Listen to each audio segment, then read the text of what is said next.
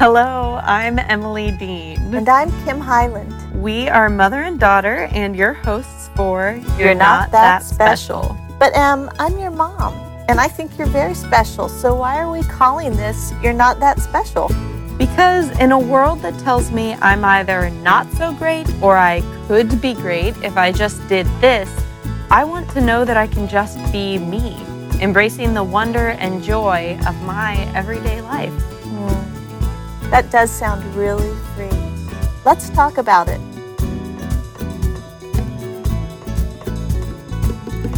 Hello, Mom. Hey, Emmy. Today we're going to be talking on a sensitive topic, and we would recommend that you not listen to this episode if there are little ears present. We're talking about child trafficking in the U.S., and this is something that we have been aware of for some time. Mom and I have done work. We've done some advocating in this area back when I was in high school, and I've been aware of it since that time, since I was in high school. But recently I read a story and was actually talking to Mom about it before we recorded one of our episodes, and it just hit me in a way that I've never been before. Having children makes learning about child sex trafficking so much more vivid to me. You know, imagining my own children in such a desperate situation is horrendous, and it gives me a fierceness on this topic that I've never had before. But I was sharing with Mom recently, I was reading and just learning more about what is going on in our nation particularly, and what people are doing to help these children who have been rescued from trafficking situations. And I learned about this little girl.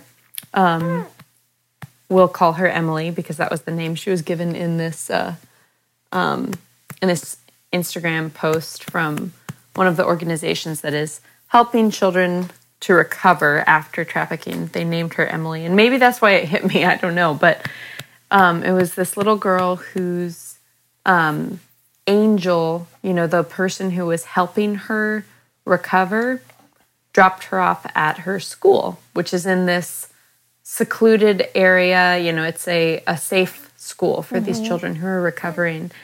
And she dropped her off. She was going to drop her off at this school, and Emily, this little girl, just started sobbing in the car. And she fell asleep. You know how when you're in trauma, like a woman in birth, sometimes during birth, she'll fall asleep in between contractions. It made me think of that, like the stress. And all of a sudden she just fell asleep. And she was asleep for like a minute. And then she woke up and she said, "Thank you, you know, to her angel, whatever her name was. I just needed a minute to get the courage to go to school." And she's little, like 5 or 6. And she went to school. And then when she was done, her angel came to pick her up. And the little girl, Emily, was just like telling her all about this coloring page that she had done, and told her all about her snack that day. And her angel was like, this is such a big deal because she had a normal day. Wow. She had a kid day. Yeah. And it brought me to tears because I thought of my children and how often they color. Yeah. And how often... And how every day is a normal kid day. Exactly. And for her, that was exceptional. That was the exception, that she was a child. Yeah. For a day. Who had been trafficked and just known things that no person ever ought to, but particularly not a child. Yeah. Experiences. And immediately my thought was, I have to do something. Yeah. You know, but how do I make this immediate? How do I reach through the phone and grab Emily and hug her and right the horrendous wrongs of her life? Yeah. I mean, we should be indignant when we hear about these things. We should be angry. But my anger isn't going to solve the problem. Yeah. I can't indignantly post a bunch on Instagram and change it. Right. You know, that's not going to move this forward. So what can I do? Right.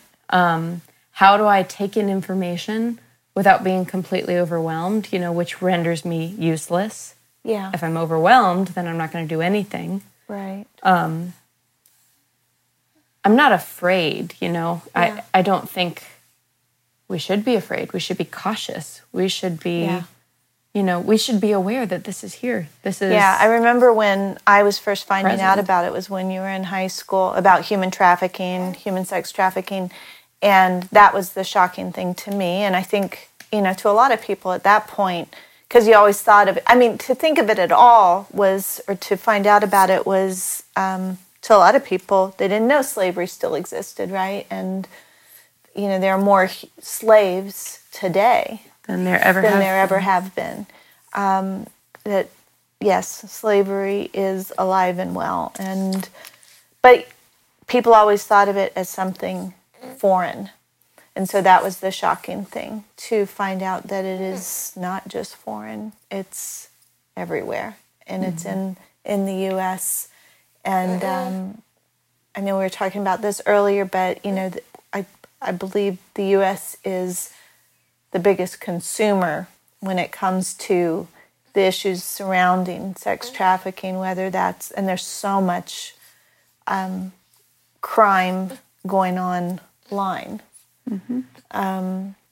So it is such a hard thing to, it's shocking, and it's hard to look at. And like you said, there's anger, there's indignation, there's I got to do something. But that level of emotion isn't sustainable. You can't stay there. And so I think most of us do think, I mean, even though I've advocated in the past, I'm also, I would say, guilty is a strong word, and I don't say that to, you know, convey any shame to anybody, but it's just human nature. You can't keep looking at it. And so if you don't find something rational and sustainable, a way of responding to it, you'll pull away from it if it's not directly affecting your life. And of course, there are people who have started companies and organizations, and there's so many now. Even 10 years ago, and there were a lot then, but I felt like 10 years ago I could kind of keep track of them, and now there are so many, which is awesome. It's really wonderful. But one of the things I remember about it, and this is significant because of the crazy times that we're living in right now, and I think we forgot to say, today, this is an extra episode, is July 30th, and it is World Day Against Trafficking.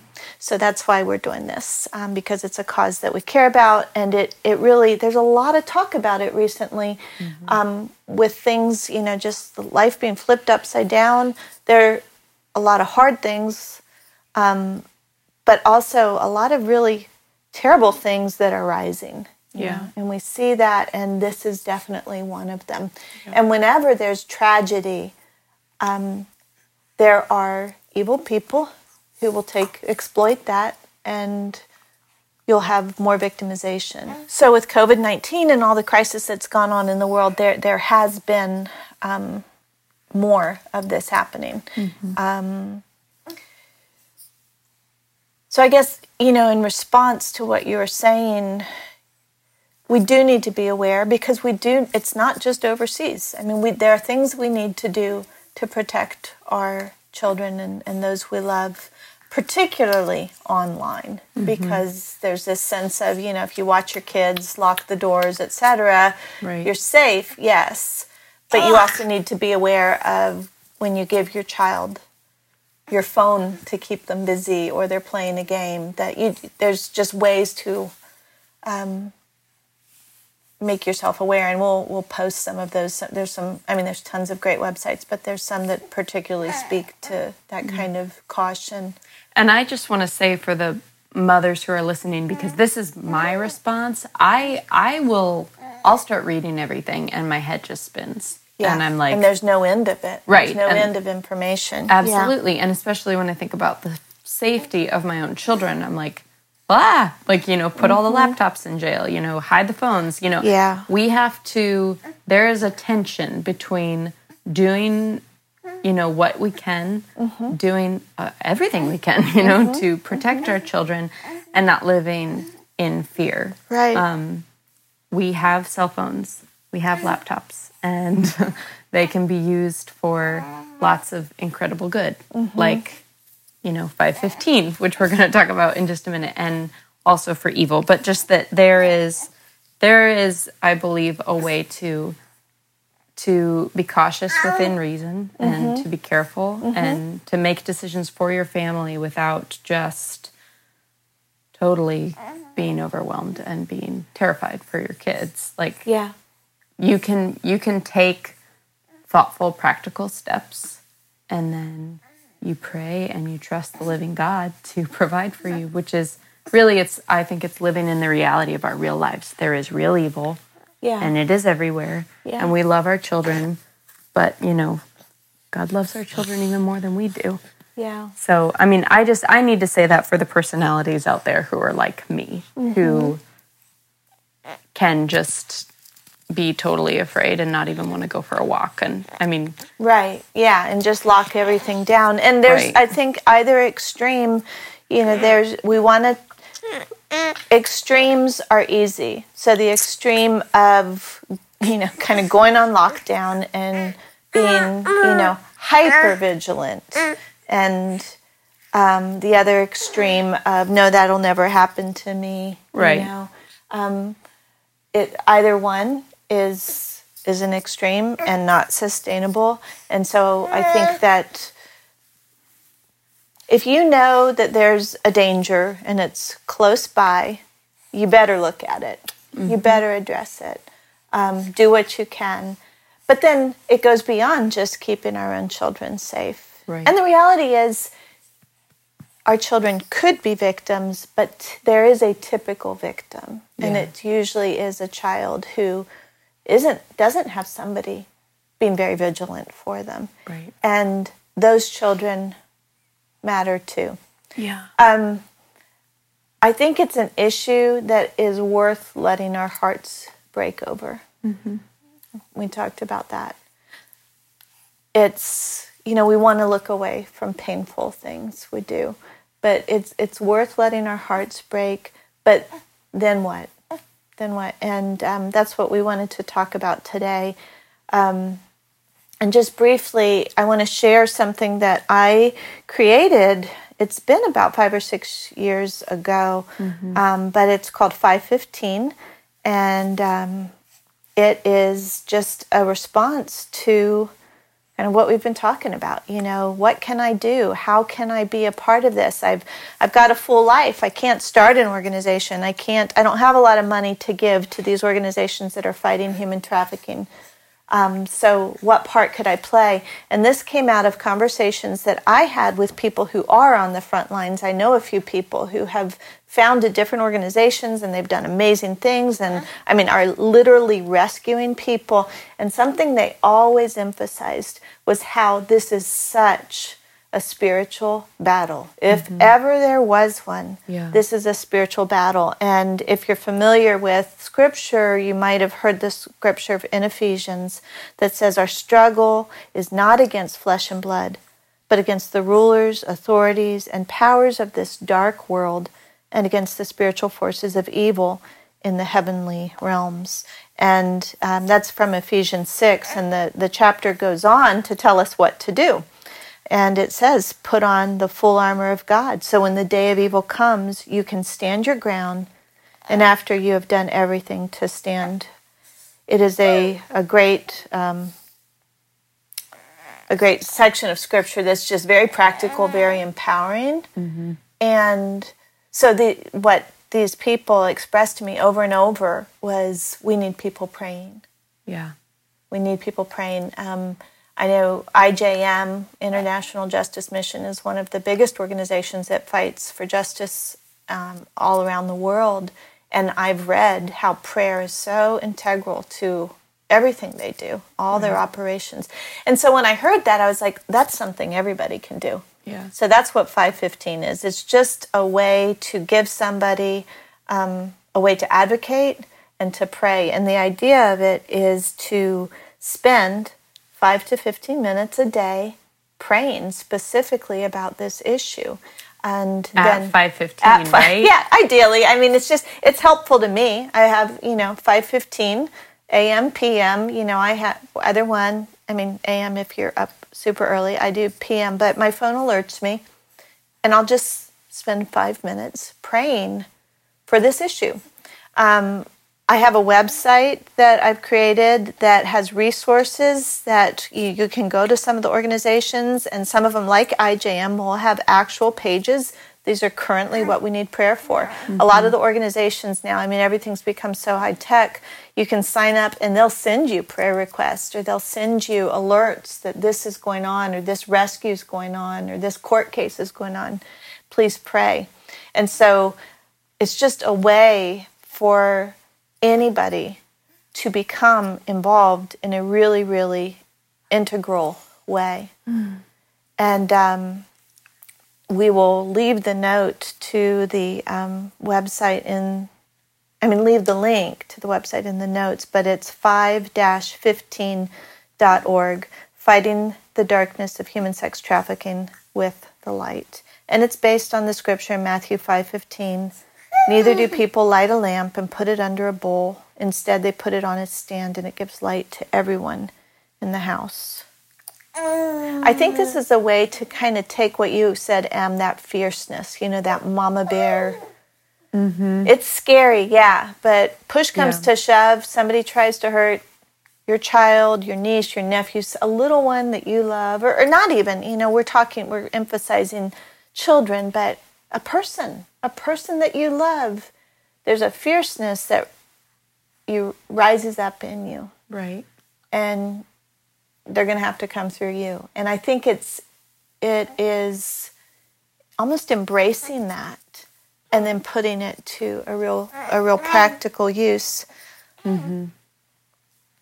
Another scripture, and this is really convicting to me, it's in Hebrews 13, verse 3. It says, "Remember those who are in prison or in chains, as though you were there with them, and those who are mistreated, since you also are in the body of Christ." Wow. So as followers of Jesus, this isn't optional. Right.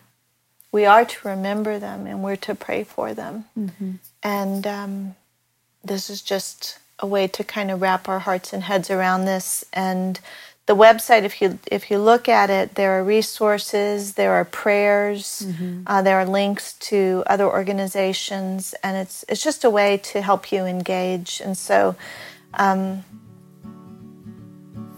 this is how we're